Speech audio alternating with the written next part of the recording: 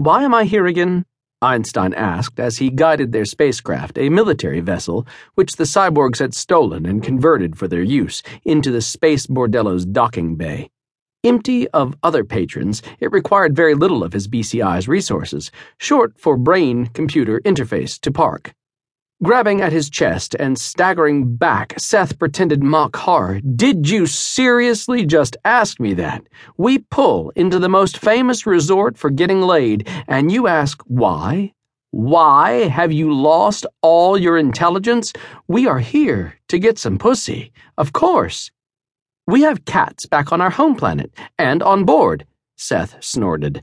"Not the mousing kind, my literal friend. Pussy as in women, sex, you know, that thing males like to do with the females, the horizontal mambo, the ultimate in stimulation, the enough." A grin tugged at Einstein's lips. "I knew what you meant." Seth halted his escalating analogies, and an answering smile lit his face. "Einstein, my man, did you just make a joke?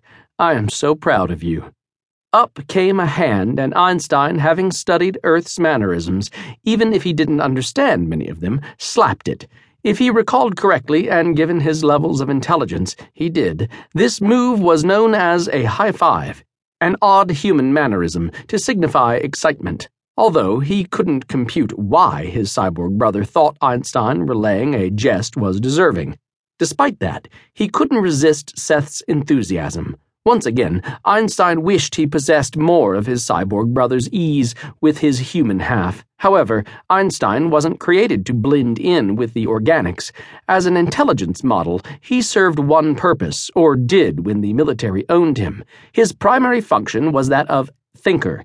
Actually, even calling himself a thinker simplified the role his creators intended. The only known surviving unit of his genre intelligence model specializing in operations. Strategy, electronic programming, virus cracking, mathematical problem-solving, and creator of dozens of gadgets and weapons.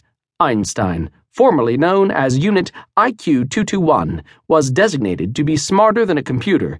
His embedded brain CPU could process faster than any known machine, but more than that. The mix of circuitry with his organic brain, a brain known when he lived for its off-the-charts brilliance and problem-solving skills, made him one of a kind, invaluable, and oh so dangerous.